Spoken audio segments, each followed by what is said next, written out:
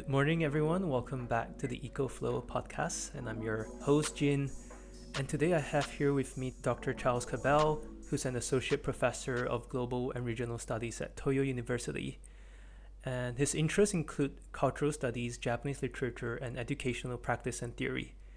Charles holds a PhD in modern Japanese literature from the Department of East Asian Languages and Civilization at Harvard University, and did his bachelor's and master's at University of Alabama and Penn State University. Most recently, as the acting president of the International Association for Japan Studies, he's been involved in pioneering a new form of academic conference called Yonaoshi, Why Not Remake the World, one that combines participant-centered, creatively interactive learning events with entertainment in order to bring together students, activists, scholars, and concerned lay people to actively engage in issues connected with equity and social justice in the context of the ecological and climate crisis. So I met Charles Sensei during my senior year at Waseda University when I took his course titled Politics of Translation, and it was one of the most interesting courses I took. And at the same time, I was also very much inspired by his interactive way of teaching. So I think the way Charles Sensei taught us was a very Socratic method of teaching in which we had a question and answer and a lot of presentations, projects we had to research beforehand to come and discuss with students in class.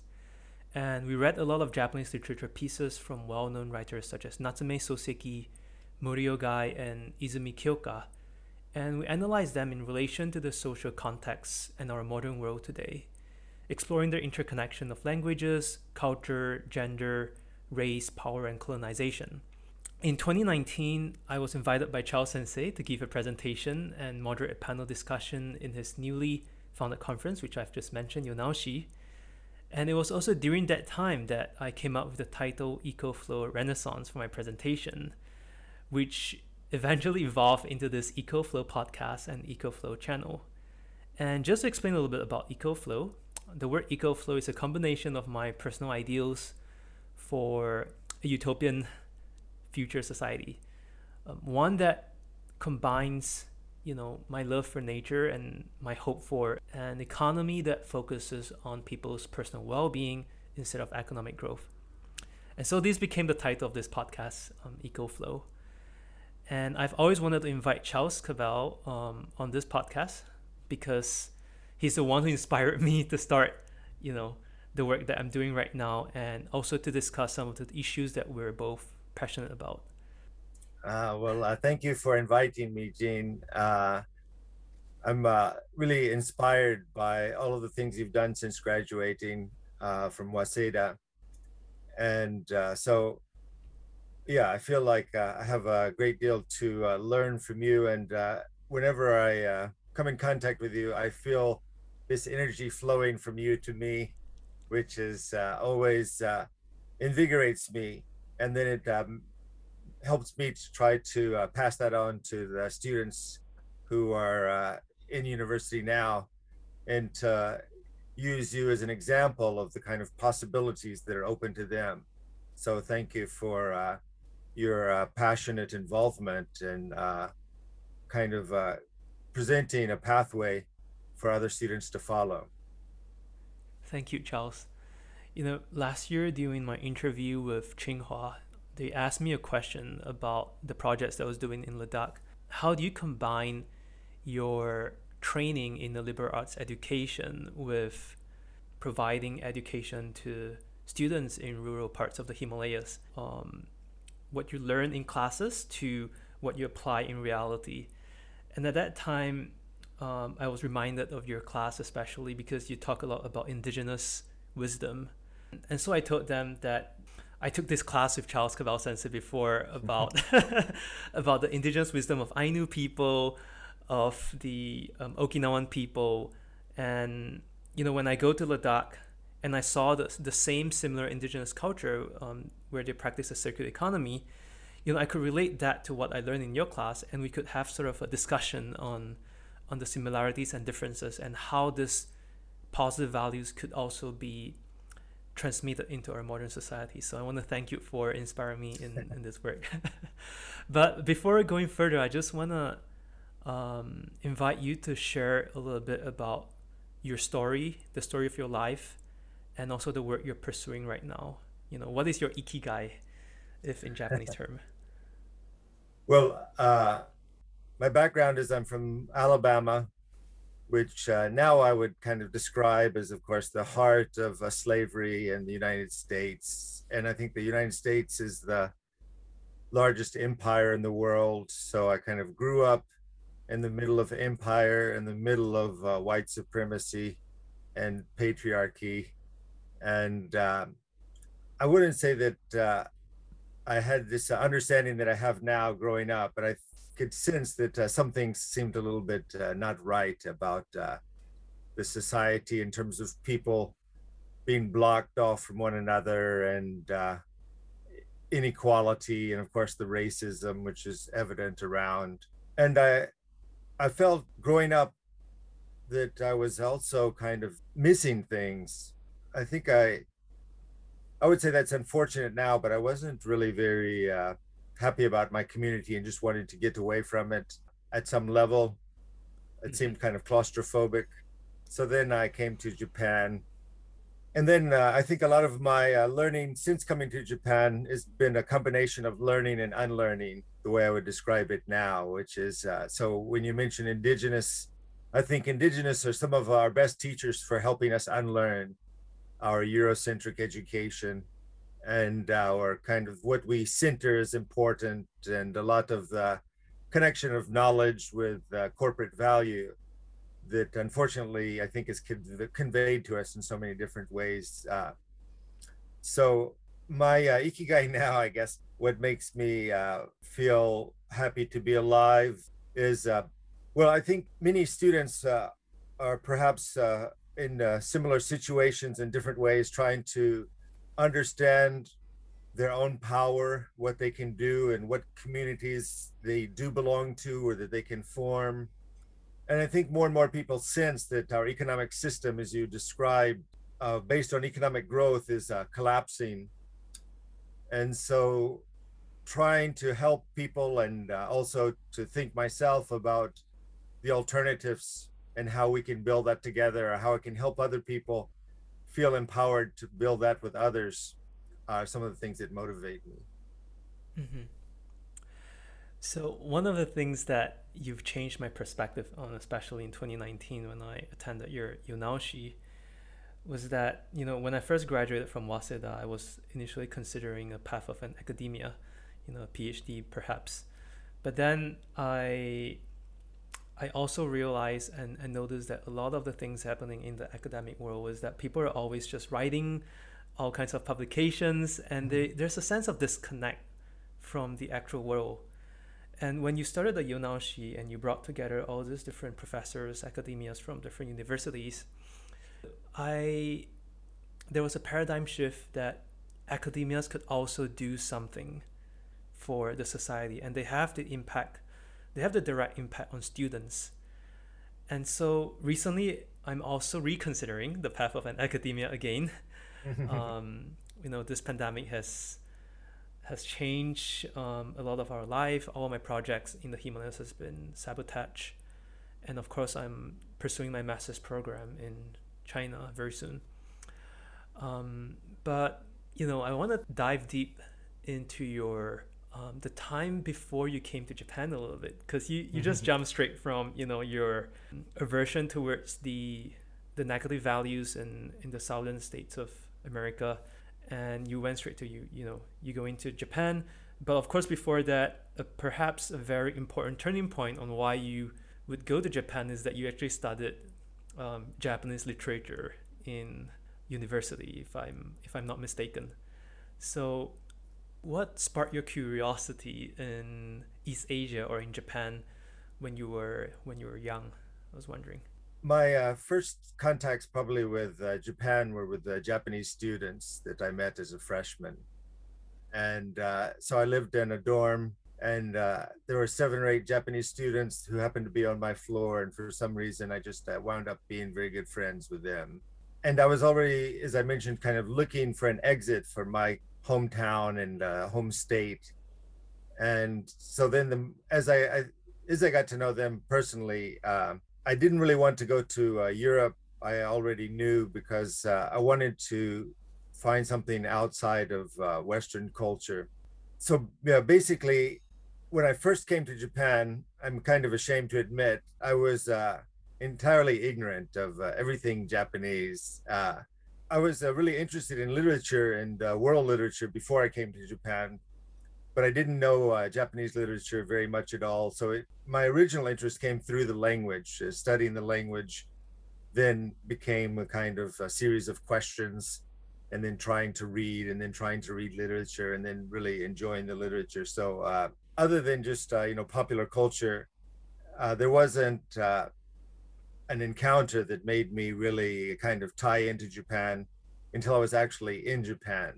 And once I found myself in Japan, then I hitchhiked around the country a couple of times. And that, I think, really cemented my connection, because I met people from all different classes and walks of life, and they took me into their homes and bought me meals, and so that was a kind of a wonderful experience that I'd never had before. And it was nice to go from a very wealthy household to a very poor household in just 2 different days.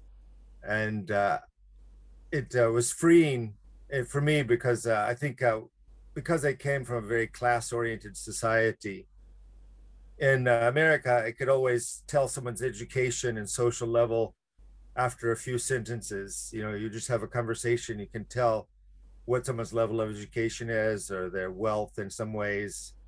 But in Japan, I couldn't. So everybody seemed radically equal to me when I was first in Japan, and also comfortably above me, because they were all, of course, masters of Japanese, and I was just a novice. So that was nice not to have to belong to any kind of real sense of class, or to figure out where people belonged, but to really be able to see everybody as your teacher, no matter what their income level was. That's how I really appreciated that way of being able to interact, where everybody that you actually met could always teach you something. Did you go to Japan first and then come back to study your PhD, or? Yes, so I began as an exchange student at Kansai Gaikokugo Daigaku in Osaka, and then I went back to the States, and then I went on another exchange to England, and I studied Spanish. And then I took a job with a JET program in Ibaraki, working with English teachers, and I did that for a year. And then I got a scholarship to study at Chiba University for a year. And then I went back to the States and got a master's in comparative literature in Spanish and Japanese literature. And then I got a PhD at Harvard, and I worked for a few years in the States, and then I came to Toyo University. Besides teaching at Toyo full time, Charles is also teaching at Waseda as a part-time professor or lecturer. And when you mentioned about your first experience in Japan, I could really relate to that, because my first time visiting Japan was back in 2013, when I was still in the last year of my high school. And like you, I was also completely ignorant of the language and the culture.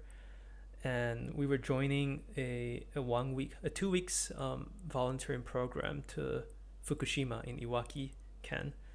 And when I first landed in Japan, I saw all the kanji, so it felt a little bit familiar. Okay. Because as an overseas Chinese, I could read some of those characters, although they sometimes have very different meanings.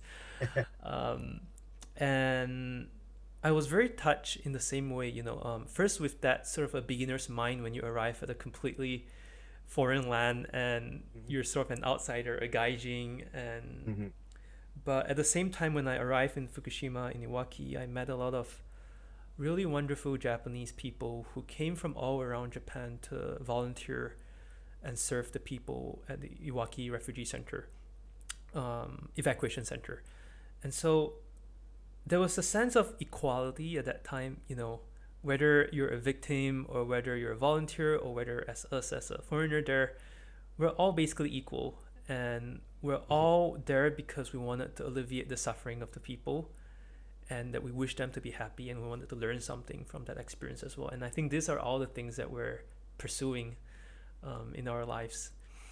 Um, and so, wow, hitchhiking around Japan and getting food from both rich and poor people is amazing. I don't think you can do that anymore in today's Japan. I'm not sure, because people are a little bit more skeptical and perhaps worry about strangers. Wonderful. So maybe we can move on to, a while ago I asked you about your ikigai, and basically I see a lot of your passion today, I would say, in two different areas. One is in education, and one is in the environment, I think. Am I right on that? Yes, well, I would say when you talk about education, I guess I see it as I'm learning and teaching. So if you include the learning part, then I'll agree. Uh-huh. I wouldn't. I don't. I think for me there are lots of fascinating questions, and I'm always fascinated by text and people and situations. So I'm still on a learning journey as well. But I'm also trying to help other people and try to change some institutions with education. So, yeah, I think that that's a fair summary. Education and environment are two of the major things that I'm connected with. Mm-hmm. Since we touched on education, I want to ask your opinion about today's education system and also your ideal form of education, if possible. Well, for the education system, when we think of our expectations for institutions, we should look at them historically. And so, for example, when Japan was invading Asia, did universities oppose the invasion? And of course, the answer is no. And when the US is dropping atomic bombs on Japan, did the US institutions oppose it or condemn it? And the answer is, of course, no. And so when we look at extreme inequality and destruction and violence in the past and in the present, we cannot expect institutions to guide us ethically. And if anything, they will move us toward power and towards silence. But when we look at the invasion of Asia, we do see that some professors and students spoke up. Mm-hmm. And when we look at the US invasion of Vietnam, for example, institutions didn't resist it, but many, many students and many, many teachers did. So I think education, is often about control. And many people lament the takeover of education by neoliberal capitalism, in which all learning is assessed by its corporate value, and humans are reduced to human resources. And the whole point of education is to compete and raise your position via the people around you. And then there's the more and more, standardized education, so that you end up your whole life, if you're Japanese, measuring your English against others. So that used to go through high school. Now it goes all the way through university, where you take TOEIC test, and then into corporate life, you're constantly measured and calculated and evaluated. So I think these are some of the things that I see as dehumanizing and stripping people of their ability to form active, loving communities that will deal with the real crisis that we're in, which requires the transformation of all of our major social and economic systems. So I think unlearning, as I mentioned before, is a big part of what we have to do. Unlearning the idea that Europe is the center of the world and should always be the center of the world. And a lot of our liberal education is also pushes us into disciplinary expertise that sometimes can lead to myopia, where you just focus on your part of the world or your corner and don't pay attention to what's being done down the street. I guess, the way that refugees are treated in Japan should be an issue for all educators. But if you're specialized, you don't have any time to study what's happening to refugees in Japan or something like that. So I think those are problems with education. And then if we're going to think of a different kind of education, some of my people who inspire me would be people like Bell Hooks, Black women educator in America, and Pablo Freire, Brazilian educator. And usually the idea is, historically, what did it mean to get education before modern times? I think people wanted to know how to live, how to be happy, what it meant to be alive, to answer these kind of basic questions of what does it mean to be a good person, and how should I live in the world, and how can I contribute to my community. And then this was always formed through loving human relationships, so that teachers and students first knew each other as humans and then as teacher and student, and they were kind of involved in similar task. And so, which is, often changing the parts of society which were making people suffer, or helping people escape from suffering and things like that. So this whole ethical component of education now, of course, is largely stripped, because there's no real economic value in teaching someone how to be a good person unless you can sell that as an app or something like that. So my ideal form of education would be community-based education, where teachers and students interact outside of the institution and get to know each other as complex people, not simply as teachers and learners who are kind of dealing with boxes of knowledge, but as people who belong to a community together, and they're in different stages of life, with usually the teacher being somewhat older and the student being younger, and they have their different roles to play, but they also see themselves in each other, that the students see themselves in their teachers and the teachers see themselves in their students. So they kind of care about each other and teach each other, how to care about each other, and form part of, what I think is really been broken down through modernity, which is our belonging to community. So what we often have now is, you go to university and learn how ignorant your parents are, that they don't know all this knowledge that you know. They don't know all the algorithms. They can't figure out all the digital codes. And so then you kind of learn a little bit of contempt for them and the people of the past. And you feel that you're lucky that you are living in this wonderful, wise present, and you've escaped from the ignorance of the past. And you're happy to break free of that. And I think that we need to reverse that in a lot of ways, and realize that our present has been a present of a great deal of violence and alienation, and that the past offers us alternate ways of living in wisdom. And so we don't want to romanticize the past, but we don't want to automatically assume that we are somehow wiser than all the people who came before us. And that for most of us, I think our identities are always going to be somewhat rooted in where we're from, and our sense of place and family and community. And so valuing that instead of rejecting it, and building on that instead of turning away from it, I think are some things that we need to change in our education system. Thank you, Charles.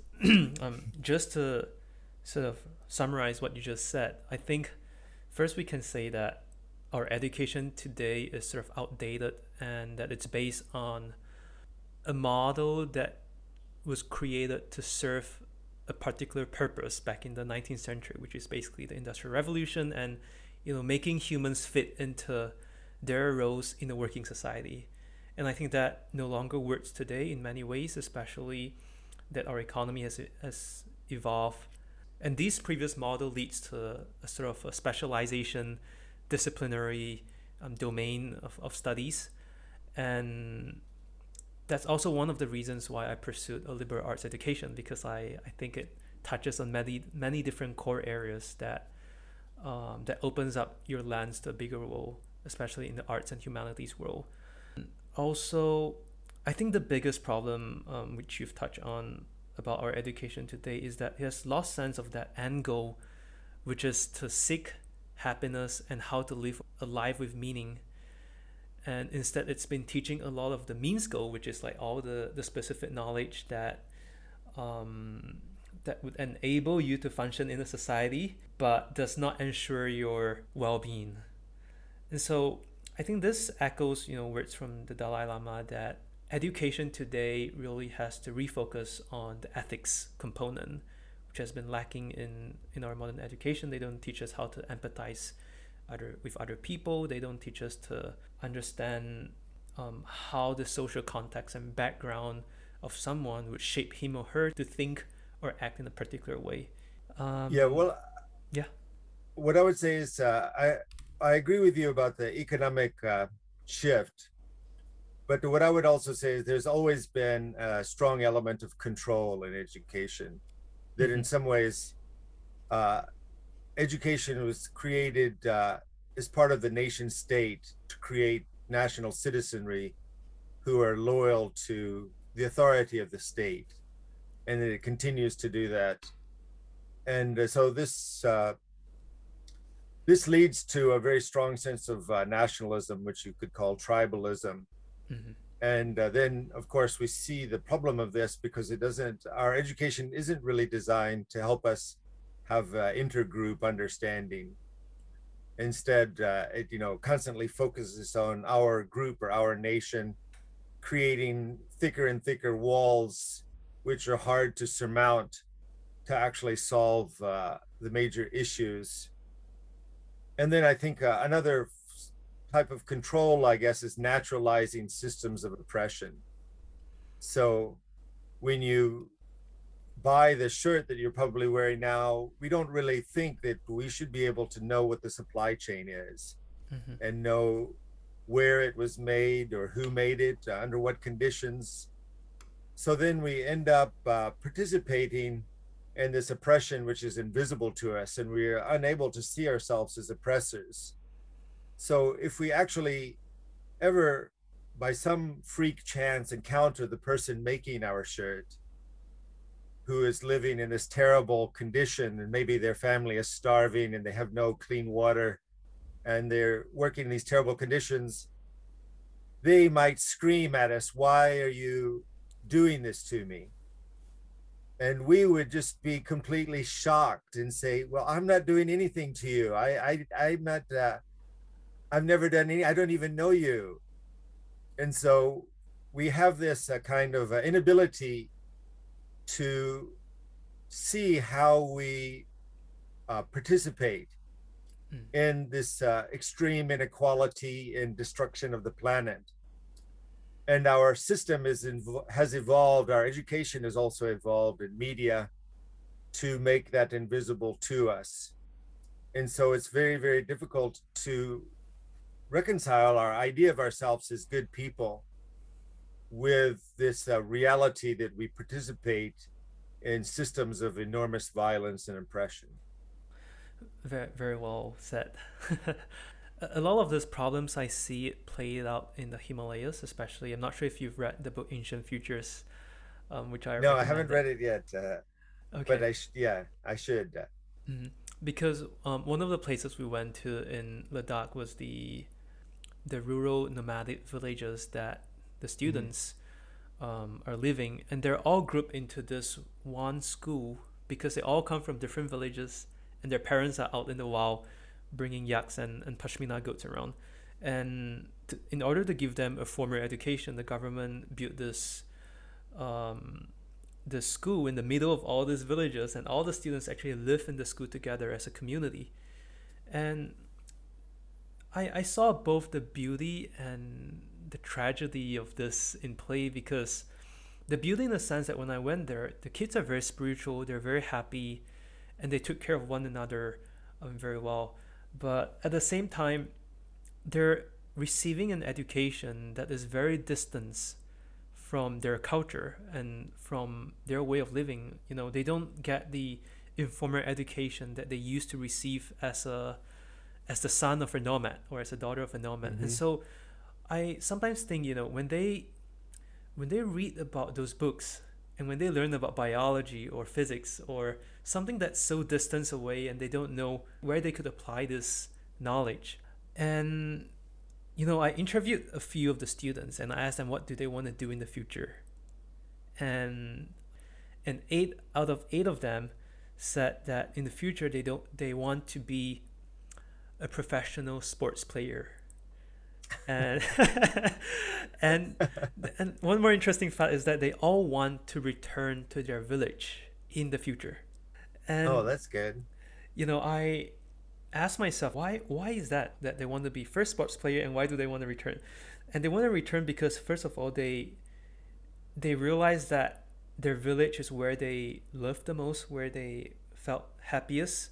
But I worry for them at the same time that, you know, whether they could continue the livelihood of their parents, since they're not really living with them. Some of them are, of course. And the other thing is that because their favorite activity in the school was sports. It's like playing cricket or playing ping pong, and so naturally they wanted to be a professional sports player. So that's one interesting thing I saw over there. And yeah, you mentioned about nationalism and how people go around like zombies in our modern society without this actual knowledge or actual realization that, you know, what we buy, what we do actually has a direct or indirect impact on someone's life or on the environment. And I've seen a lot of people, you know, they've watched documentaries, say from Nat Geo or Discovery Channel or on Netflix, and they know that it's better to be vegetarian, or it's better not to buy the extra clothes from H&M.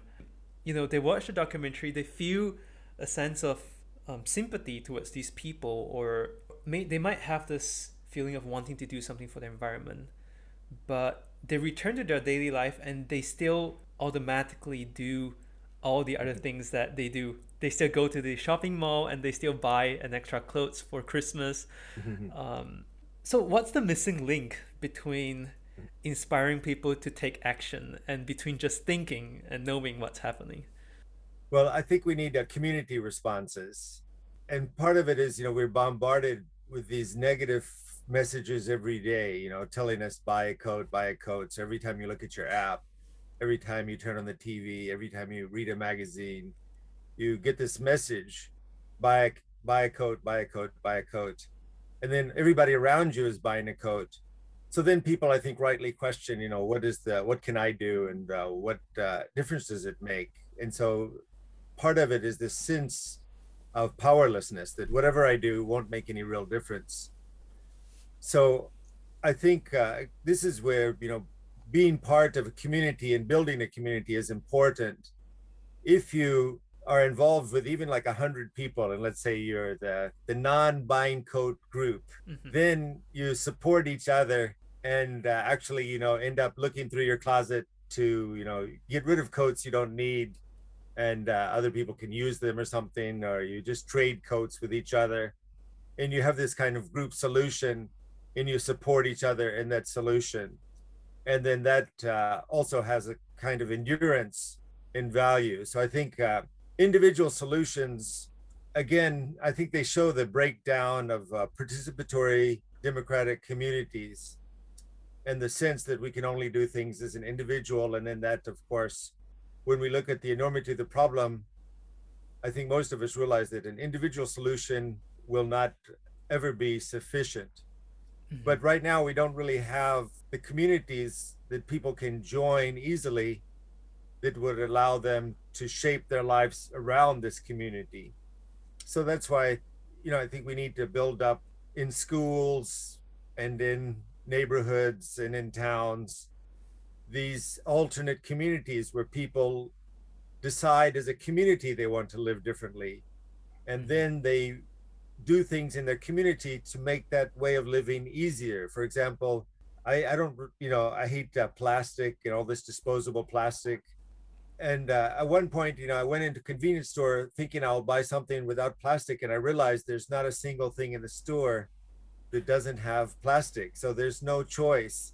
As soon as you walk through the door of the convenience store, you have to use disposable plastic. Mm-hmm. And so if you had a community, though, of course, you could create a store which is plastic free. And so I think we really need to focus on community response and community mobilization, not simply converting individuals, because as you point out, we are kind of herd animals, and we, despite our belief that we're mavericks and living in a world independent and following our own individual ideals, what we I think inevitably will find is that we're acting like the people around us in very fundamental ways. So I guess this is the Sangha, right? You have to, if you want to be, a kind of a Buddhist believer, you need a Buddhist believing community who will support your belief. You don't just always stay on the mountain.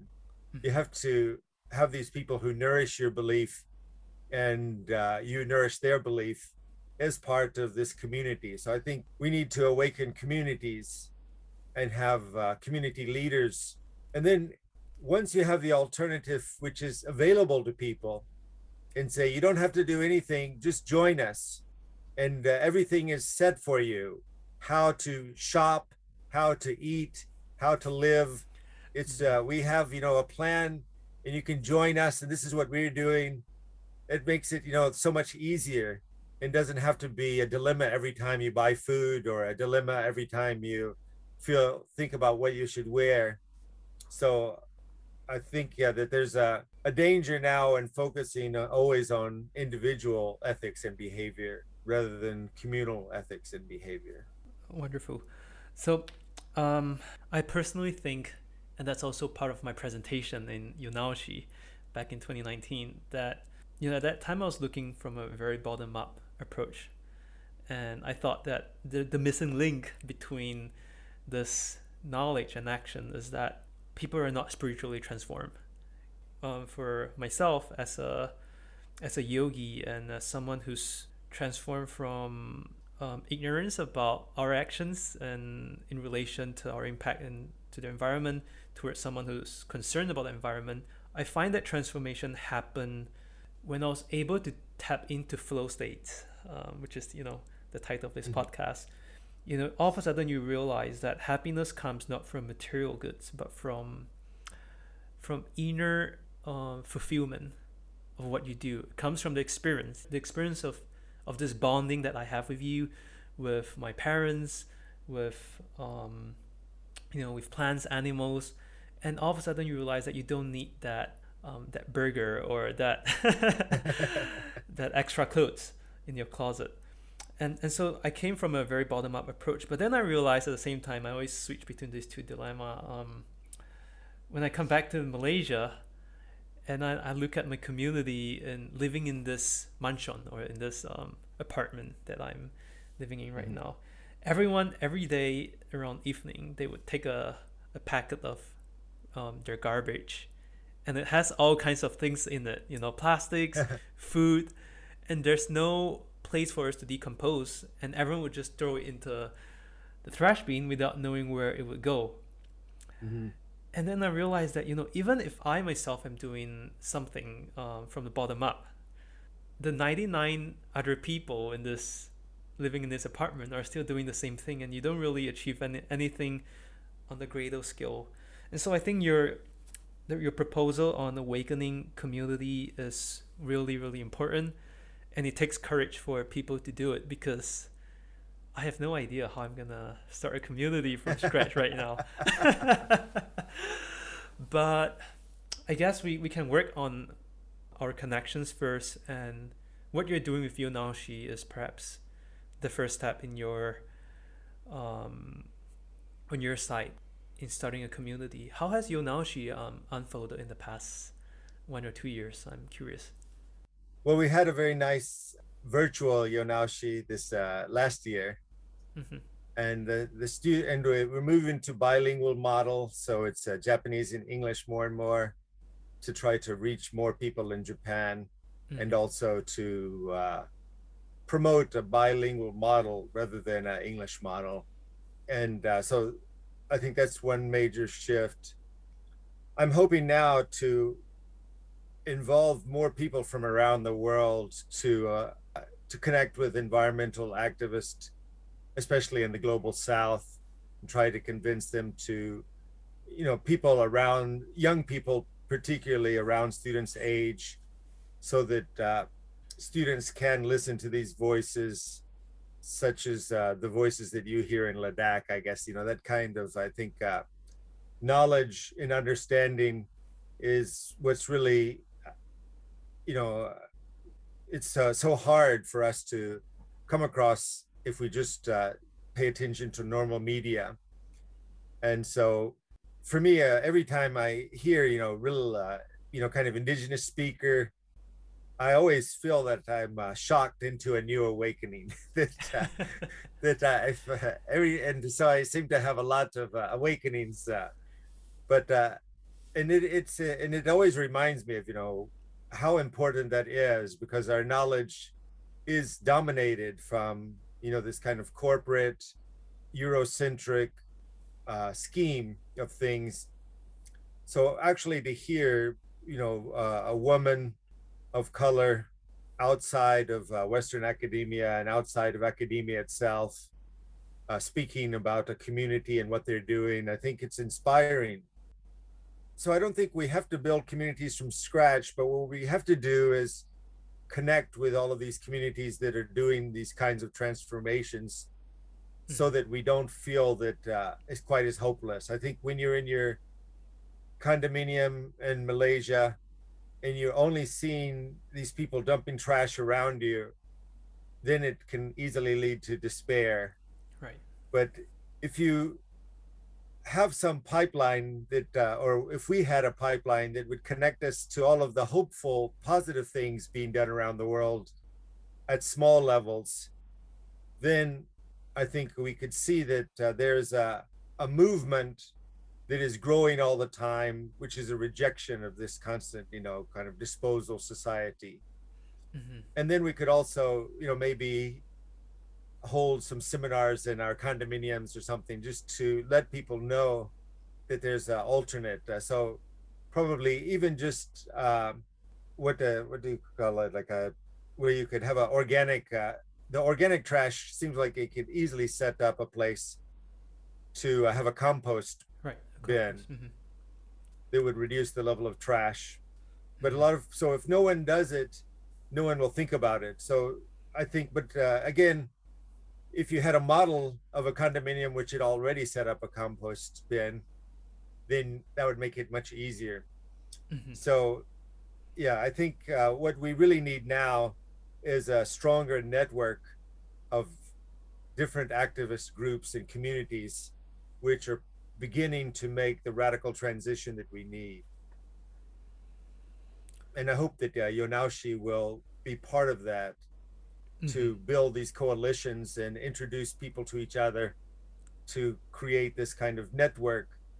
And I think, once we belong to these networks, so the more we belong to them, they are good medicine against the sense of hopelessness or powerlessness.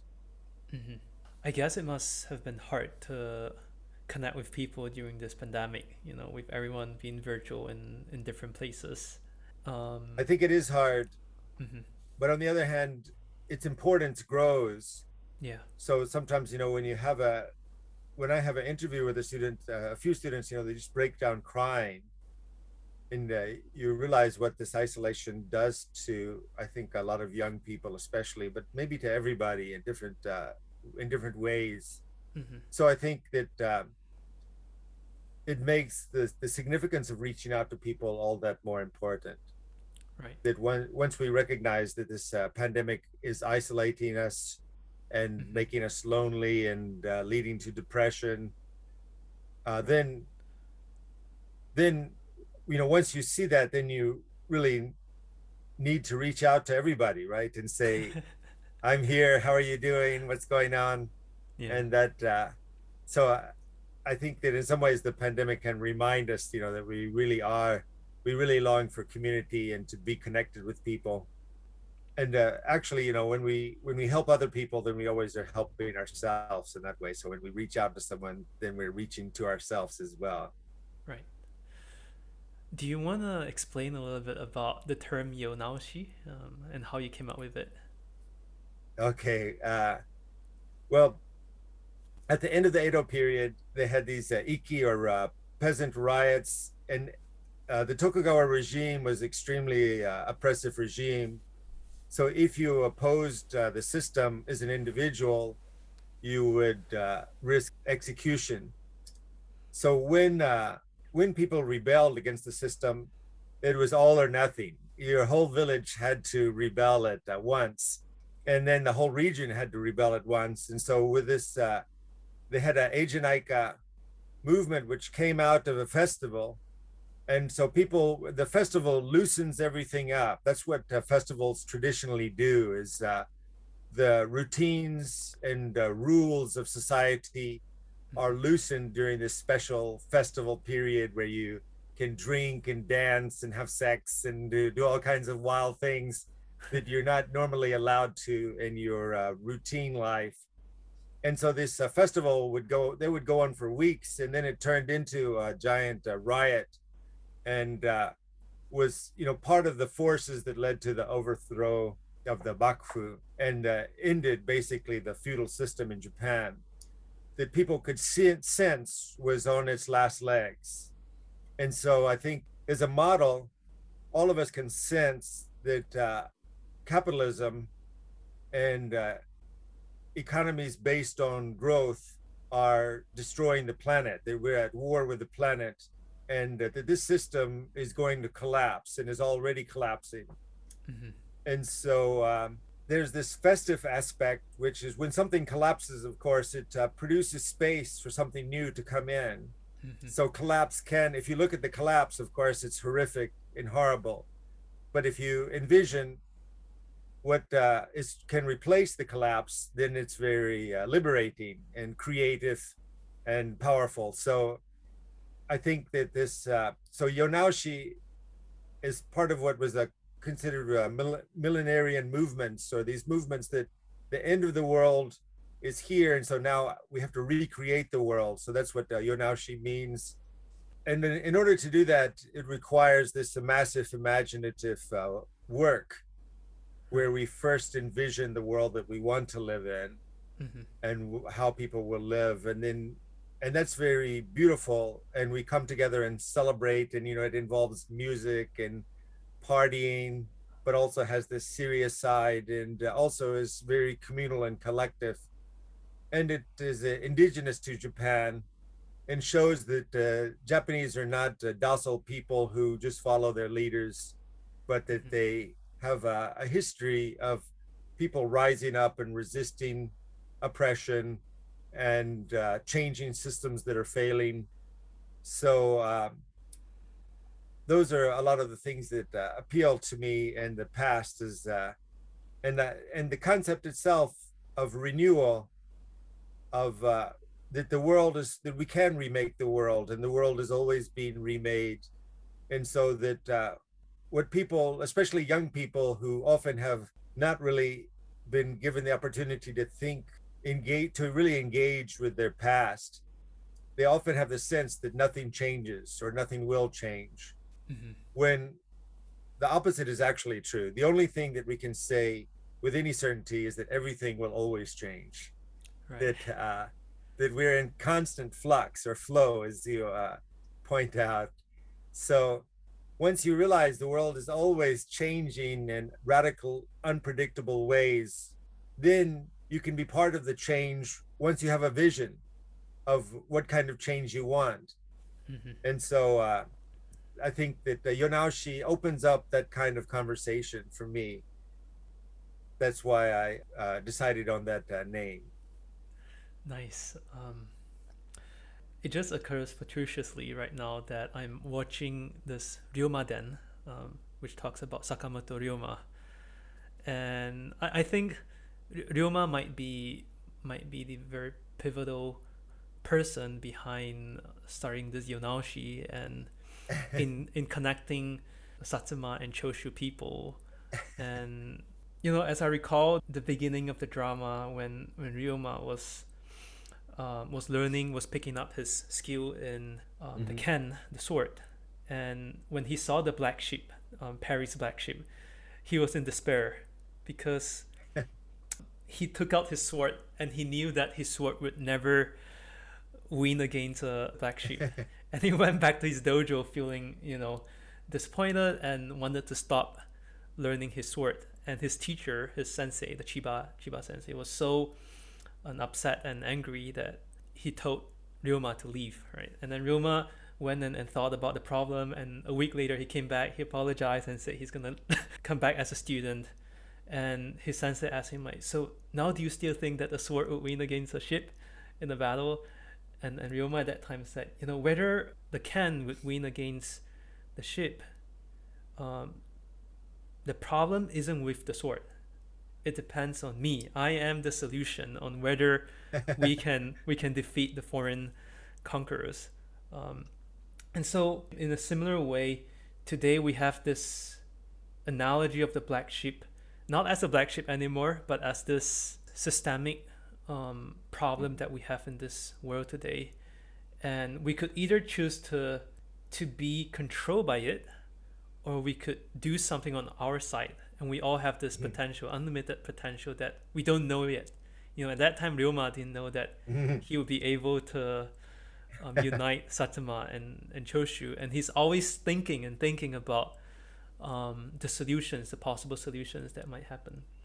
But again, coming from a Taoist perspective and the yin and the yang, and if we sort of look back right now and see what happened after Satsuma and Choshu took over the Meiji Empire, they were the one who militarized and proposed the colonization of Korea and went on to start the Second World War. So, and it's also tragic that Ryoma got assassinated, because I think he's a person who's very much against war and against killing of people.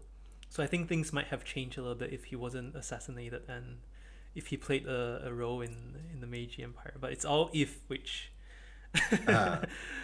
which would not happen. Well, I think Japan was kind of absorbed into this global system of imperialism and capitalism. So I think recognizing that Japan, in some ways, Meiji was this miracle of success, but as you point out, it was aggressive, both at home.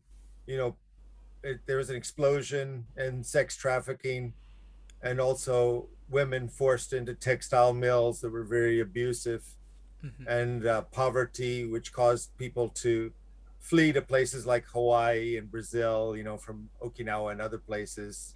So I think modernity is attractive and was always attractive in a lot of ways for these kind of bright, shiny objects. But if we want to see where Japan began to become more and more unsustainable, that would also be the shift. So that is also a reason that I was kind of looking back to the Edo period as a model of when Japan had a more sustainable lifestyle. So yeah, I think that the Japanese, just like most of us in the world, didn't really have any choice in reject modernity, right? Because modernity, was supported by these black ships that threatened everybody eventually, and so it forced everybody to become part of this global economy. And now we see that is again destroying the planet and also making people extremely unequal. We have this level of inequality which is hard to imagine. So I think what we really need now is massive resistance to this new to now to awaken to what modernity has been and has become. And one way of doing that, I think, is to look for these models outside of modernity, such as indigenous lives that have preserved indigenous ways, and then also in past ways of that humans organized themselves and grew. And of course, I think, of course, there are technological fixes and changes and shifts that also will be part of the solution.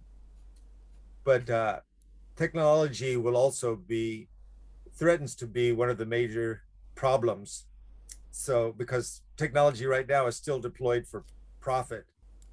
So there's no real reason to believe that technology will save us as it hasn't saved us in the last 200 years. It's just accumulated power for the people who already have power.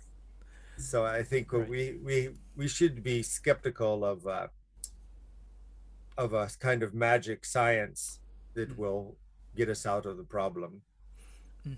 And one interesting psyche that I notice in people among the Edo period is that they always have these big dreams, and they wanted to leave a mark in history.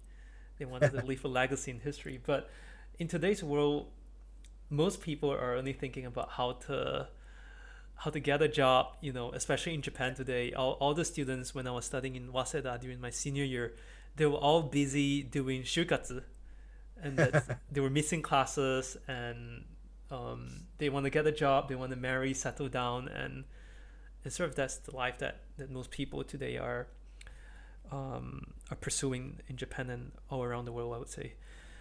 And I would like to come back to this idea of the indigenous wisdom a little bit, because I think my biggest takeaway from indigenous wisdom is this idea of wasn't an idea, but a practice of a circular economy that was very natural to them, you know. And I think perhaps it's also because there were no plastics in indigenous society.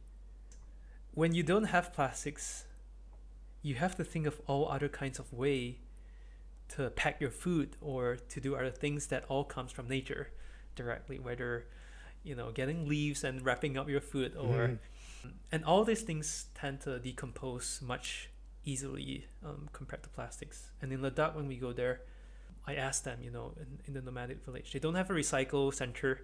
And even the truth is that even in recycle centers around the world, there's still a limit to what you can recycle. There's still a bunch of plastics that eventually couldn't be recycled and had to be trashed somewhere. And their solution is to just burn the plastics. And they still don't know that burning plastics would cause cancer and all kinds of health problems. And at the same time, I couldn't offer them a solution. You know, I was talking with a student, a participant in our group, who runs a recycle center in Malaysia, and we were actually planning on bringing like a machine to compress all the plastics into recyclable chunks that we could send to Delhi to recycle in the future. But of course, with the pandemic, things have been a bit difficult. And right. Yes, well, I think plastic has obviously been one of the really horrible things to take place since the in the post-war era. And I guess in a larger scale, just the idea of trash. I think in you know, indigenous communities, the idea there's nothing to be thrown away because everything is useful and can be reused. So I think yeah, there's an interesting group in Hokkaido which you know, has some songs about mottainai and things like that. I guess that I think in Japanese culture as well in the past, I think especially well after Meiji, but then really in the post-war, this disposal society takes off of consuming and disposing constantly. So yeah, breaking free of that and moving back to the cyclical economy that you're describing is certainly, I think, essential from every perspective. Before we end, I would like to ask you just a few more, you know, could be some rapid questions. Okay. First one, what is your relationship with your students like? Well, I want my students to be community with other students, especially. So a lot of what you saw in your class and what I do with a lot of classes is try to have people be involved in collective projects that take them outside of the university, often to interact with people outside the university. Mhm. So one of my relationships is, I guess, is a facilitator, helping students to belong and learn how to respect each other. And sometimes if you go into a classroom, what you notice is when students talk, other students don't listen. They're really willing to listen when the teacher talks, but when another student talks, they don't really value that person's idea as much. So actually making students feel that other students are important and that they can listen and learn from each other is one of the things that I want to do as a teacher. Yeah. And then I think that through our controlled kind of mind-numbing education, people have naturally formed a passive resistance to that control. So one of the things that I try to do is to give students choice and have honest discussions with them so that they will enjoy learning and find joy in learning and not see it as something that takes away from their freedom, but that actually increases their freedom and power. And I hope that I convey a sense to them of caring, and that they, when they have problems or when they have something joyful happen, that they will want to share it with me.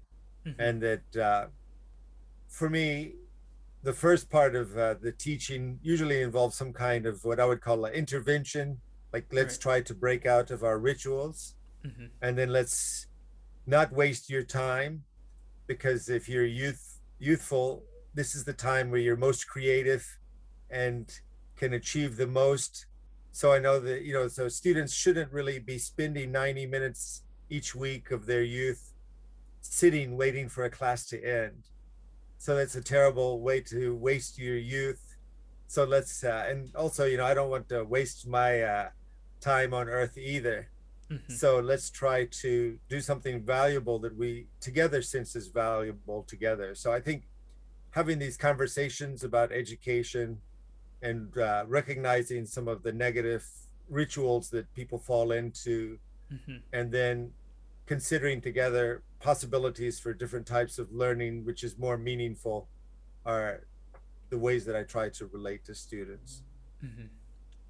And some of Charles Sensei students are among the most inspiring and action oriented students that I've ever seen, including Aika, who's really passionate about the comfort women issue. And I think she's, I think, hosting another conversation through this EAS with recently someone in Japan who produced a documentary about comfort women. And also Kenya, Kenya, the Indonesian student who I often see her on Instagram talking about some of these sensitive issues. And I think she joined those protests. What do they call it? Extinction Rebellion. Extinction Rebellion, yes, group in Japan. Oh, that's great. Oh, yeah. With Kanya, yeah, she has been involved. I think you and Aika and Kanya, all of you passed through my class, which was wonderful. So I think all of you were already doing amazing things before I met any of you. So I wish I could take some credit for the way that you're all active and everything, but I think I was just happy to get to be with you and part of that journey. But all of you were on these journeys long before I met you, and so it's just been nice to be a small part of it. No, I believe you were sort of like the engine or the propeller that further pushes us forward in many ways. And I'll just ask you 3 questions before we end this. The second one is that, is there something that I should ask you that I didn't know enough to ask today? I don't think that there's anything that you don't know enough to ask. Since we're not really talking about literature, we haven't talked about this very much, but I think one of the reasons that I approach some of these problems through literature is because it creates a certain humility and ability to abide with ambiguity, Mm-hmm. because there are never any answers to how to read a text or to solve a text, which can never be solved. You always just raise questions about what they could mean and might mean, and ways that they might be interpreted. And there's never any final answer. Mm-hmm. It's just a kind of speculation and thinking about it, a very complex code which has been designed, but the person who's designing it is also part of a design that is working on that person. So some of the things in the design are unintended and unconscious. So when we decipher the design, then it forces you, I think, to be able to reside with ambiguity, Mm-hmm. which means that whatever you try to do in the world, you could be wrong, and whatever your way of understanding is, we could be off course. So that so I think there's a certain danger in that you see around the world today with people who have overconfidence or surety about the answers that they've arrived at, Mm-hmm. who fall into a dangerous kind of dogmatism. So I think that the reason I don't just teach history or ecological crisis, but also teach the literature, Mm-hmm. is part of it is the literature engages you in this intellectual struggle of really fascinating people, and you can see in through the art their expression and their struggle, and then you can connect that to your own struggle, and the struggle never has an answer. It never really ends. It's a kind of struggle with yourself and with society, which is always more complex than we can ever fully understand our own motivations and things like that. So I think that this part of education, of realizing that our own ability to understand the world Mm-hmm. is so minute, and so and that I think you have that from your own kind of specific type of religious spiritual training as well. But I think this humility and awareness of limitation of individual kind of understanding or wisdom is uh, is also important in terms of wanting to always try to learn more and listen to others Mm-hmm. and understand things that we don't understand. So this idea that, you know, everybody can always teach us something new that we haven't thought about. Mm-hmm.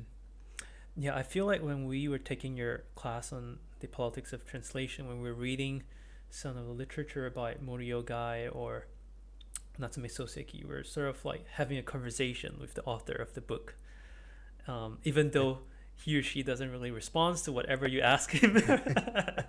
But it opens the door to critical thinking, and when you have a group of students together discussing about what they thought the author might mean or meant in that situation, it can open up to debates and even to different perspectives that could change your own limited parochial view of something. And Yeah, well, I think that class, because they're people from different parts of the world, also, you know, men and women, and sometimes a little bit of class variation also, that each student comes up with very different readings. And so yeah, that's always exciting to see, you know, how people read the text in ways that I would never be able to, you know, have this kind of reading. So for me, it's always fascinating to see how people, especially people who really care about the text and read it very carefully, how they come up with ideas that I know would never occur to me ever. So that opens up a new way of thinking about something which I felt I understood to mm-hmm. a certain degree. So yeah, I think I enjoy those kinds of discussions of and see them as moments of discovery. Thank you, Charles. Um, since we touch on literature right now, I just want to prep our audience, for the next episode that will be that I'm hoping to interview you again on this podcast. And do you want to, introduce just a few of the books, your favorite books, so that if they have some time, they could go through it or read a little bit about it. They could have a context of this literature. The next episode. Well, you mentioned Lu Xun and Diary of a Madman. Mm-hmm. And I think Lu Xun was living at a moment of crisis for China, and he had spent time in Japan learning Yeah. Japanese. And Mm-hmm. he talks about being in a Japanese classroom watching a Chinese man being beheaded as other Chinese look on kind of apathetically, as a preface to his original stories, Mm-hmm. and how this changed his determination to be a doctor and instead made him into a writer who was looking at after people's souls rather than their physical bodies. Right. And so in Diary of a Madman, he basically reinterprets all of Chinese history, Mm-hmm. but he does so in a way which is so radical that he anticipates that his readers will reject it. And so then he conveys it through the eyes of an insane person. And I think when we see certain kind of very disturbing things about our societies, there's a limit of how much you can actually describe it or tell about it before people will close off Mm-hmm. and see you as extreme. And so Lu Xun, I think, really touches upon that, that he recognizes that there's certain things that are outside of the realm of legitimate discourse. Mm-hmm. And once you go into that realm, then you become a member of the insane or the mad. And so I think what is happening now with the climate and the environment, when we actually try to describe it accurately, then you become mad.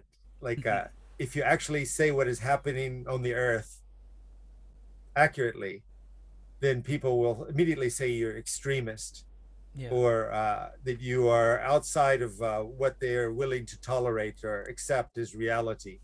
Mm-hmm. So I think, he's one of the teachers for me.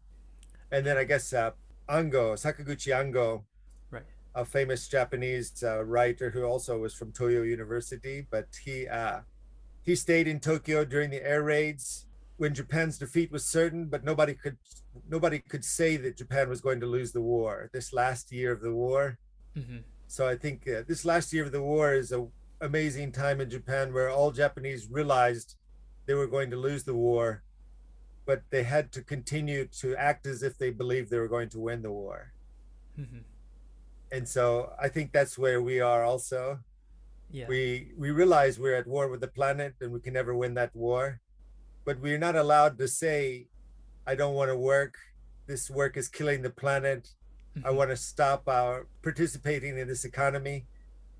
And then after the defeat, he wrote the amazing essay called On Decadence about recovering our humanity and becoming human again.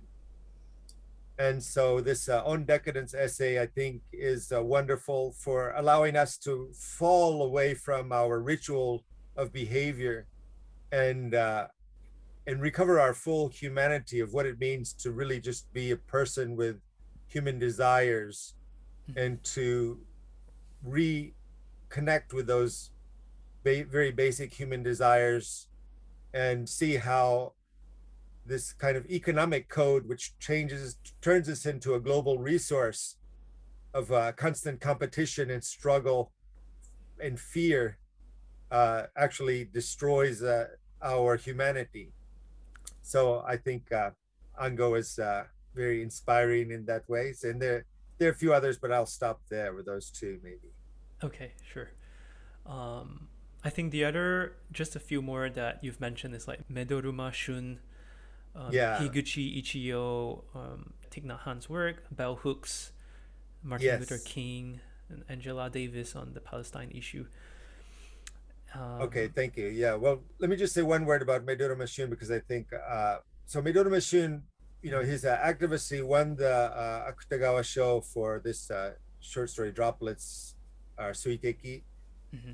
And the main thing I wanted to say about him is he doesn't want to come to the mainland because he knows Japanese will never really recognize themselves as oppressors of Okinawans, that the identity of Japanese itself prevents the recognition, the ability of Japanese to recognize themselves as oppressors of Okinawans. Mm-hmm. And so for them to recognize themselves as oppressors means they would have to actually restructure their identity of who they are or what it means to be Japanese. Yeah. And I think this is one of the major crises that many of us confront, is that our identity itself is built into systems of oppression.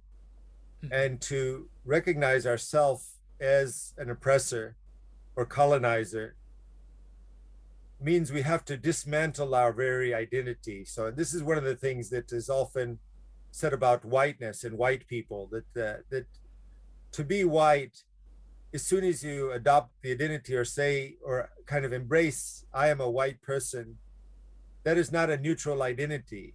It's already based on domination.